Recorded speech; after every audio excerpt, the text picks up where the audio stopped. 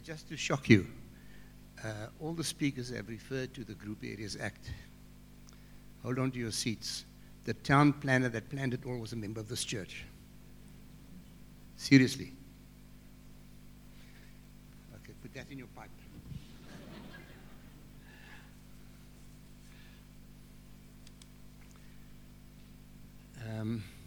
I love music, good music.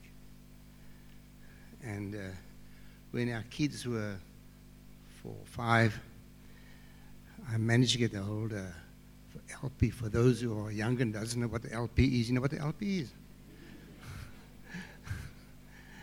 Well, it was Peter and the Wolf. And it came in a lovely sleeve with hunters on it and Peter on it and the animals and all the instruments. Wonderful. The kids loved this LP. They would sit for hours and play it over and over and over again. New Peter and the Wolf. And then one day, the city orchestra is going to present Peter and the Wolf. Oh, I was so excited. I couldn't wait to get home to tell Ruth, we're going to see the real thing, and the kids are going to see the real instruments being played. So now we've got to plan, how do we get into the city hall? Because years before, I would sneak into hear the music and sneak into under the balcony, right at the back. I could sneak in there. It's pretty dark right under there. But now to get the whole family in there is going to be something else. So we get the kids all excited. We're going to see Peter and the Wolf. And the kids are, you can imagine how excited they are. They're actually going to see the real instruments being played now. On the way, Ruth loses her nerve. Ruth says, no, I'm not going to do it. I'm not ready for another humiliation being chucked out of the city hall. It was painful. It was very hurtful. So we got a plan together. She's going to feign a headache or sick. And I'll tell the kids, well, Mom is not feeling too well. So the 3 of us will go. We went and we enjoyed it. But coming out, I had a load of guilt. I'd, like Abraham, denied my wife. It's something I've had to live with all these years. To deny your wife, your kids. It was very painful. So that's my one experience I wanted to share with you. The other one was, I was in business, and frequently I had to fly here, there, and everywhere else. And at the beginning, the procedure, you'd book a ticket, you'd go to the airport with your ticket, and they'll record it. And then, just as the flight's about to leave, they'll see if there are any seats left for you. And then you'll sit right at the back of the plane. If there were seats. If there weren't seats, tough, next flight. Whenever that was going to be. In those days, the flights were not as frequent as they are now. That's the treatment you got. You knew, and as Ruth was saying, it's your dignity, your self-esteem. The whole system was designed to destroy your dignity, to make you know that you're not a real person. You're something second-hand, second-rate. So, and that just sort of reminded you about what you were. In mid-1977, in fact, I was invited to attend a conference in Nairobi. Long story short, the theme was bridge building for us. I go one back, I will tell you a little bit. There were 84 South Africans in this delegation. And at the second day of the conference, the chairman announced that he's got a very difficult task, he says, but it's become very evident that the South African delegation is divided and not together, and they do not shine the light of Jesus. We asked the South African delegation to excuse themselves and go up to the 12th floor of the Jomo Kenyatta Center and sort themselves out. Of course, what did we say? See, it's your fault. You the guys. We went up, and like good South Africans, we walked into the hall. There were seats, and automatically the whites went one side, And we went on the other side. Because we're South Africans, you see, we know our place.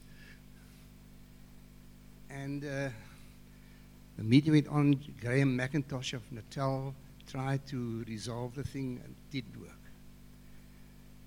Then Professor of Pretoria, what's his name, Professor of Missiology, he said, I must admit, in my course of my work, I've traveled to West Africa many times and been seen the West Africa revival work. He says, but I must confess today that I've never embraced a black South African. And as he said that, Nathan Corsi, who worked for Scripture Union, he rose, and the two men walked to each other with open arms and embraced. Broke it like that. We all sat there, tears running down our eyes for what had happened. The theme was after that bridge building. And I remember leaving Nairobi, and a friend from Ghana says, Bernard, now what are you going to do? I said, well, I'm going back to be a bridge builder. He says, Bernard, you can't be a bridge builder. The bridge has already been built. The best you can do is to lead people across the bridge. And that's what this exercise is all about. Jesus is the bridge. He's the one, as Brenda's also reminded us, the one to bring us together. But we need to lead each other across the bridge to reconciliation.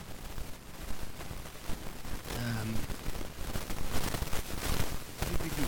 This is my last one. The last thing we did was we came back and we now do the bridge building. How did we set about this?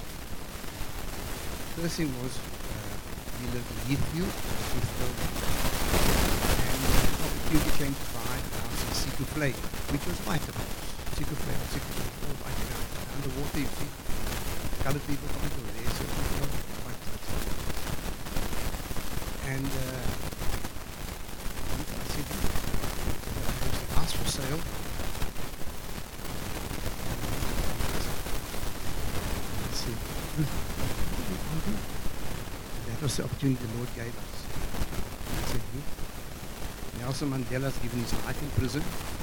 Other people have given their lives and killed and died. Estrangement, all the havoc that the system has brought. What's it going to cost us?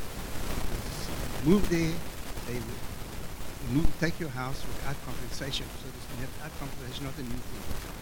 The group areas act at without compensation. Now we're fighting against it. We did it. Those days.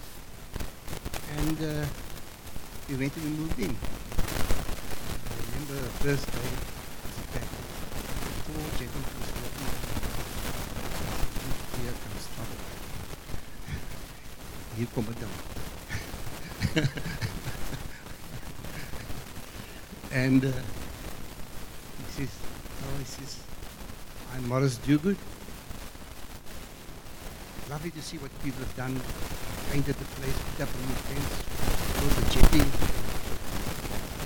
See, he's done some wonderful things. I'm very proud of this. Now look, when you guys can take a break, come over to us, we've got tea and cake waiting. The same thing happened. We moved from there, we moved to Constantia. Same thing. As we moved in, a Jewish neighbor across the road came over with chocolate cake. It's chocolate cake when your friends come to visit you. There's more if you want it. Anyway, so it worked. Well, thank you very much for listening. Sorry, Howard.